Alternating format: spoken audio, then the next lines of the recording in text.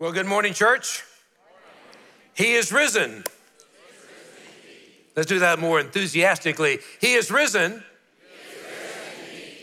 Let me give a shout out to all the folks sitting in overflow. We ran out of room in overflow. And so I saw some of my neighbors over there again at 9 o'clock and then again this morning at 10:45. And I want to just say a word to those watching online, and maybe those of you who couldn't get in today, or you're on your way home now, or out to lunch and you're watching online. We're so glad that you're listening in. It is truly humbling to preach on Easter Sunday. I was moved emotionally this week as I reflected back over 40 years of preaching on Easter Sunday. Doesn't get any better than this, preaching about the resurrection of Jesus Christ. We just finished a sermon series called Jesus is Greater. It was a powerful series as we looked at Old Testament figures and how Jesus was greater than them. Adam, Noah, Abraham, and David, the greatest king in the Old Testament. But we talked in each of those sermons that Jesus is greater. Today, I want to make the case that I believe that Jesus is the greatest of all time. Can I get an amen to that? Amen. Jesus is the greatest of all time. Now, we debate in the culture among sports, entertainment, who's the greatest, right? Is it LeBron or is it Michael Jordan? There you go, Jordan. I'm a Jordan guy. Is it Whitney Houston or Celine Dion? Tiger Woods or Jack Nicklaus? Come on, Jack. Just because you're old doesn't mean you're not the greatest of all time. Meryl Streep or Katharine Hepburn? There you go. Hank Aaron or Babe Ruth? I think you were split on that one. Now, when we measure the greatest of all time in the culture, entertainment, sports, they're measured by their success, by their statistics, by their status, and being second to no one. Jesus never led a nation. He never was league MVP. He never received an Oscar. He didn't win a Super Bowl. But I contend today that Jesus was the greatest of all time because of his surrender, because of his service, because of his suffering, because of his sacrifice, and his supreme victory over the power of sin, over the power of death, and over the power of hell. Amen? Amen. He is the greatest of all time. Now, I want to read to you from 1 Corinthians. Chad read earlier the Easter story from Matthew. If you're able to stand, would you stand for the reading of God's word? Paul speaking in his letter to the Corinthians, "Let me now remind you, dear brothers and sisters, of the good news I preached to you before. You welcomed it then, and you still stand firm in it. It is this good news that saves you, if you continue to believe the message I told you, unless, of course, you believe something that was never true in the first place. I passed on to you what was most important and what has also been passed on to me, that Christ died for our sins, just as the scripture said. He was buried and he was raised from the dead on the third day, just as the scripture said. He was seen by Peter and then by the 12. After that, he was seen by more than 500 of his followers at one time, most of whom are still alive, though some have died. Then he was seen by James and later by all the apostles. Last of all, as though I had been born at the wrong time, I also saw him. I also saw him." That is my prayer today, that the word of God will speak to you and that you will also hear and receive Jesus Christ. The word of God for the people of God. You may be seated. Father God, help us to lift up the name of Jesus Christ, your Son and our Savior, as the greatest of all time. May he receive all glory and honor for everything that is said, everything that is done here, throughout churches in Lexington, the Midlands, South Carolina, the U.S., and the world. May Jesus Christ be glorified on this Easter Sunday. It's in his name I pray, amen. Jesus is the greatest of all time because he died for your sins. He died for the sins of the world. Jesus is the greatest of all time because he was buried, but yet on the third day he rose from the dead, just as the scriptures said. Jesus is the greatest of all time because he had the greatest love of all time. Jesus said in John 15:13, there is no greater love than to lay down one's life for one's friends. No greater love defined and demonstrated by Jesus Christ. Time magazine wrote one time, the single most powerful figure, not merely in these 2 millenniums, but in all of human history, has been Jesus of Nazareth. A serious argument can be made that no one else's life has proved remotely as powerful and enduring as that of Jesus. The Bible states that Jesus Christ is the greatest of all time. There are many in our culture that agree that Jesus is the greatest of all time. Now, Muhammad Ali, how many remember him? He made the claim that he was the greatest of all time. He was a great boxer. He was a great showman. Muhammad Ali was bigger than life, but not bigger than death. His body is still in the ground at Cave Hill Cemetery in Louisville, Kentucky. Jesus is the greatest of all time because his body is not in the tomb. His body is resurrected. He has ascended into heaven and is seated at the right hand of God the Father Almighty. Now, Jesus made some pretty bold claims too. He claimed to be God in the flesh, and that's one of the reasons he got crucified. Jesus claimed to have authority to forgive people's sins. That is what got him crucified as well. He claimed to be the exclusive way to God, not one of many ways, but the only way to God. That's an exclusive claim, especially in our world today. Jesus said and declared, I am the way, the truth, and the life, and no one comes to the Father except by me. He claimed 3 days after he would die that he would rise from the dead. He made some bold claims. And when you're the greatest of all time, you can make those claims, especially when you can back them up. I love what C.S. Lewis, the great apologist, in response to someone who says, I'm ready to accept Jesus as a great moral teacher, but I don't accept his claim to be God. See, there's a lot of people today that want to accept Jesus as a great teacher, a great prophet, but they stop there. I love what C.S. Lewis says. He goes on to say, that is one thing we must not say. A man who was merely a man and said the sort of things Jesus said would have not been a great moral teacher. He would either be a lunatic on a level with the man who says he's a poached egg, or else he would be the devil of hell. You must make your choice. Either this man was and is the Son of God, or else a madman or something worse. You can shut him up for a fool. You can spit at him and kill him as a demon, or you can fall at his feet and call him Lord and God. But let us not come up with any patronizing nonsense about his being a great human teacher. He has not left that open to us. He did not intend to. Jesus intends for us to worship him as the greatest of all time. There is no other name greater than the name of Jesus. Paul said it this way in Philippians chapter 2. Because of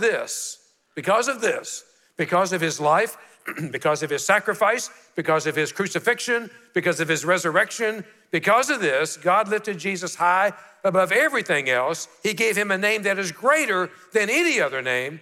So when the name of Jesus is spoken, everyone in heaven and earth and under the earth will bow down before him, and every tongue will say, Jesus Christ is Lord. Everyone will give him honor to God the Father. He gave him a name that is greater than any other name. That's good enough for me to call Jesus the greatest of all time. Now we know that when Jesus began his ministry, his earthly ministry, he had 12 followers, 12 disciples. And one of those, if you followed along during Holy Week, we know that one of those named Judas betrayed him. So he was down to 11. And yet today, all over this world, there are more than 2.3 billion people who profess Jesus Christ as the greatest of all time. 2.3 billion people who are worshiping on Easter Sunday that Jesus Christ is resurrected. That's amazing. 2.3 billion people that believe that his name is greater than any other name. Now let's put that in perspective, 2.3 billion followers of Jesus Christ. Now, I had somebody check the math on me because that's not my best thing. But that's 7 times larger than the population of the United States. 7 times larger than this vast country that we think is the best country on the planet. 5 billion Bibles have been printed. 5 billion Bibles with the gospel message that Jesus Christ is the greatest of all time. Now, I believe that one of the reasons that Jesus Christ is the greatest of all times is because he gave the greatest gift of all time. Jesus came to pay a debt he didn't know because we owed a debt we could not pay. A debt we could not pay, and so Jesus came to give that gift. I want to take a minute and walk back into the Old Testament with you. In the Old Testament of the Bible, there was a sacrificial system. And on the Day of Atonement, there were some instructions that were to be followed. I want to pick it up in Leviticus 16. I've never preached from Leviticus on Easter Sunday, but here it goes. Then he shall take the 2 goats and present them before the Lord at the entrance of the tent of meeting. Aaron shall cast lots for the 2 goats, 1 lot for the Lord and the other lot for the scapegoat.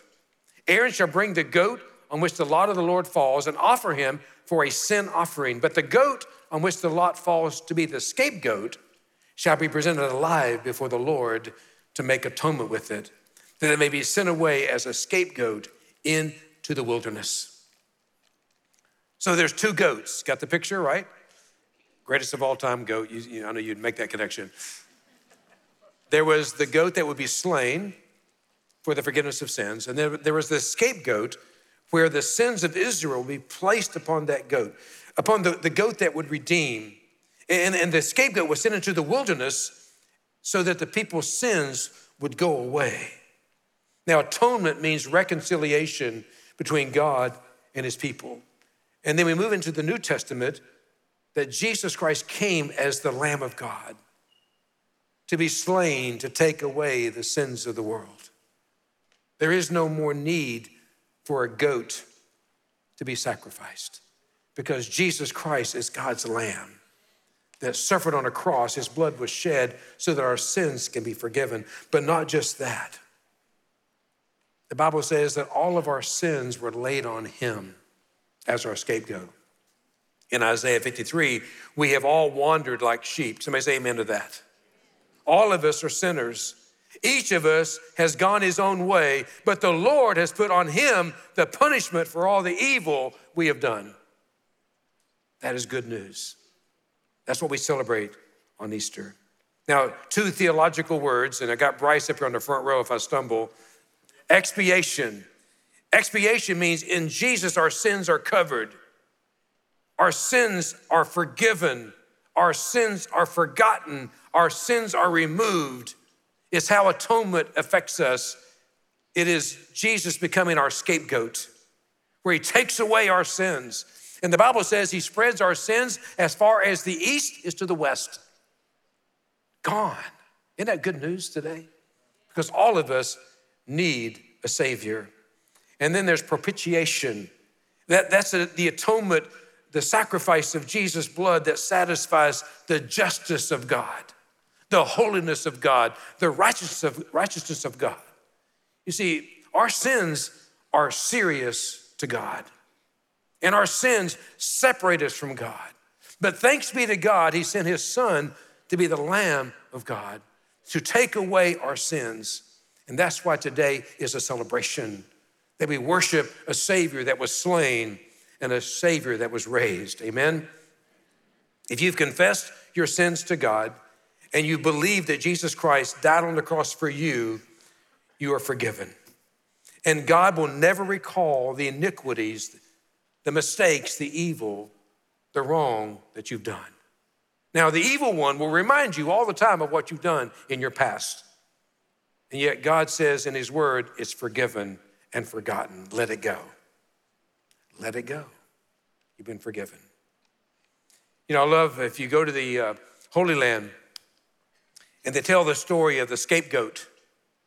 They will tell the story of when the scapegoat was led out into the wilderness across the Kidron Valley that there were priests stationed along the hilltops with a white flag all the way back to the Mount of Olives. And as the scapegoat was led into the wilderness to its destination, then when it got there, a priest would yell back to the next priest these words, "It is finished." They pass it to the next one, "It is finished. It is finished. It is finished." And what was the last words that Jesus said on the cross? It is finished. It is finished. Our sins have been forgiven. Jesus takes away the stench of sin and the sting of death. The stench of sin and the sting of death. I love what it says also in chapter 15 of 1 Corinthians. Then when our dying bodies have been transformed into bodies that will never die, this scripture will be fulfilled. Death is swallowed up in victory. O death, where is your victory? O death, where is your sting? For sin is the sting that results in death, and the law gives sin its power. But thank God, he gives us victory over sin and death through our Lord Jesus Christ. The greatest gift of all time, victory over sin and death through our Lord Jesus Christ. Jesus Christ takes away the stench of our sin and the sting of death. I love the story. It's an old story. I'm bringing it out of retirement here. It's a story of a father and his young son driving out in the country. Windows were down in the car, and a bumblebee flew in to the car. And the boy, who had a severe allergic reaction to bee stings, got terrified. The father, knowing his fear, reached out his hand and grabbed the bumblebee in his hand and held on to it. The boy calmed down, and then the father released the bumblebee back into the car. Again, the boy got petrified. Ted! And then the father said to the son, "Look at my hand." And in the father's hand was a stinger. He said, "I took the sting for you. It's okay." You see, Jesus Christ took the sting out of death. And that's why when we lose someone we love on this planet and we know they've gone to be with the Father, it takes away the sting. It still hurts. We still grieve, but we don't grieve without hope, because we know that we will see that person again because of the power of the resurrection, because of the greatest gift that's ever been given, taking away the stench of sin and the sting of death. Now, I've never met LeBron James. I've never met Michael Jordan. I did see Tiger Woods through the ropes this past Thursday. I never met Muhammad Ali or the greatest preacher of all time, Billy Graham. But in 1969, I personally met the greatest of all time when I was introduced to Jesus Christ. I invited Jesus to come into my life, and he changed me. He changed my purpose. He changed my direction. He changed my future, and he took away my fear of death. As a 14-year-old, I was scared to death of death. But when I met Jesus Christ, I knew I could go to sleep at night and not be afraid of what would happen if I didn't wake up, because Jesus took away the sting of death. And he has come to give you his gift, the gift of redemption. Jesus Christ has paid the ransom, releasing you from the bondage of sin and death. You know, Ephesians 1:7 says, "In Christ we are set free by the blood of his death, so we have forgiveness of sins. How rich is God's grace." I want you to know what Jesus Christ came to give you. The greatest of all time came to give you the greatest gift of all time. He came to give you victory over sin. It doesn't have to defeat you. He came to give you victory over death. You don't have to fear death. He came to give you the gift of eternal life. He came to give you a new identity, to be born again, to become a new person, a new creation in Christ. He came to give you a new purpose. There is purpose when you follow Christ, as you live for him and live out his purpose based on his kingdom and his initiatives to change the world. I believe that we make a case that Jesus is the greatest of all time because he gave the greatest gift of all time. But thirdly, he's the greatest of all time because Jesus made the greatest comeback of all time. He made the greatest comeback of all time. Again, reading our text this morning from 1 Corinthians 15, that Christ died for our sins just as the scripture said. He was buried. He was raised from the dead on the third day, just as the scripture said. He was seen by Peter and then by the 12. And after that, he was seen by more than 500 of the followers at one time, most of whom are still alive, though some have died. Then he was seen by James and later by all the apostles. And last of all, as though I was born at the wrong time, I also saw him. Jesus had the greatest comeback of all time. Until Jesus, death was undefeated. Until Jesus, death was undefeated. Now you say, well, what about Lazarus? Didn't Jesus raise Lazarus from the dead? Yes, he did, but then Lazarus had to die again. Not Jesus. When Jesus made the greatest comeback of all time and rose from the tomb on the third day, he was with his disciples for 40 days, and then he ascended into heaven. And where is Jesus at right now? The Bible says he's seated at the right hand of God, interceding for me and interceding for you. And I prayed before I came out on the stage, dear Jesus, help me today. And dear Jesus, speak to your people today, because he's listening right now, because he lives, amen? He lives, he lives, he lives. And because he lives, I can face tomorrow. I want you to know that Christianity, to follow Jesus Christ, requires faith. You got to step out in faith and believe the accounts of Scripture. But I don't believe it's a blind faith. I believe that the Scripture record proves that Jesus Christ rose from the dead. I believe that history has shown that Jesus Christ is the greatest of all time. As I look across this room, I see faces of people that I know over the last many years, so your life has been transformed.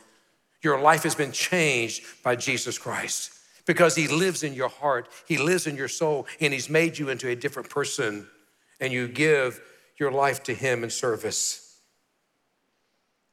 You know, years ago, Sports Illustrated had an article on the greatest comebacks of all time.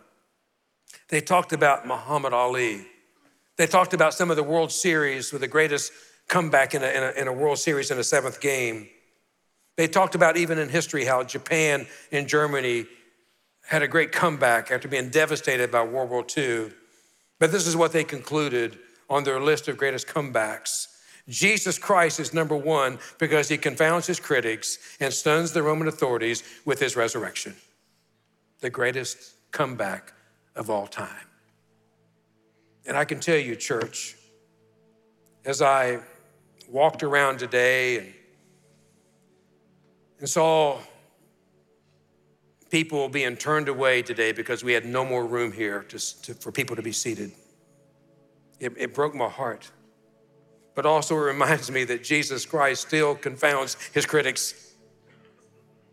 The world right now is very critical of Jesus, very critical of faith, but he still stuns the authorities.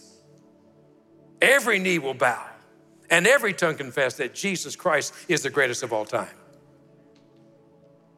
And folks, Jesus Christ will have the final say. In the resurrection, God did only what God can do. And today, if you're listening, I want you to know it's not too late for your comeback. Maybe you face setback after setback, failure after failure, brokenness after brokenness, addiction after addiction. But I want you to know your setbacks have set you up for God to give you your greatest comeback. It's not too late. I read a quote this past week that really jumped out at me from M.L. Bruner.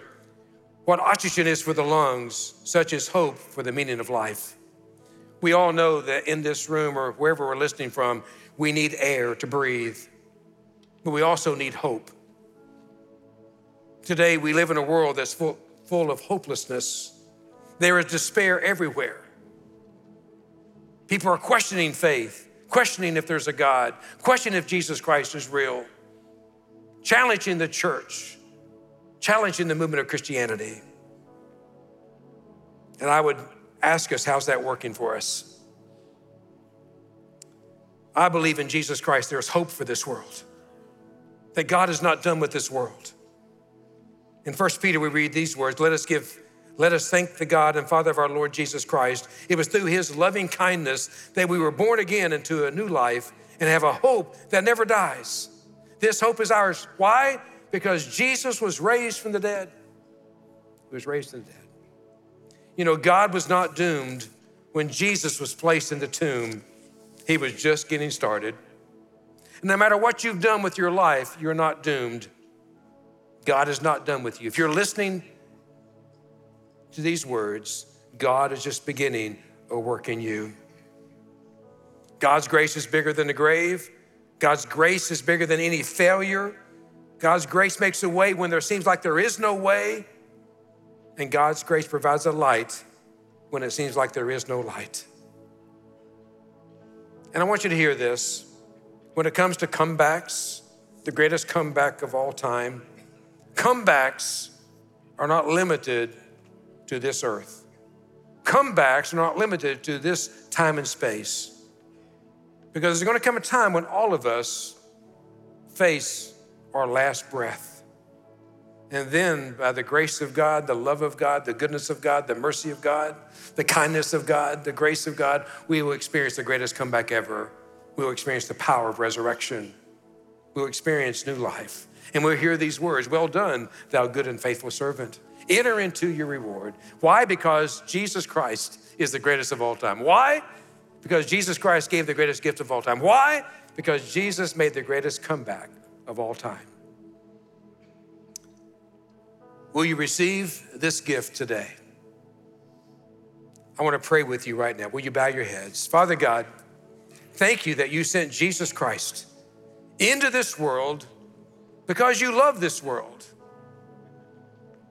And Lord, on the cross, Jesus Christ had me and everyone listening on his mind.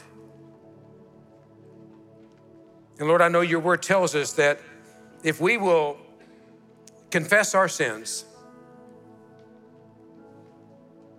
if we will repent and turn away from our sins and believe that Jesus Christ died on a cross, paid a penalty for our sins, and on the third day rose from the dead, he has the power to forgive our sins.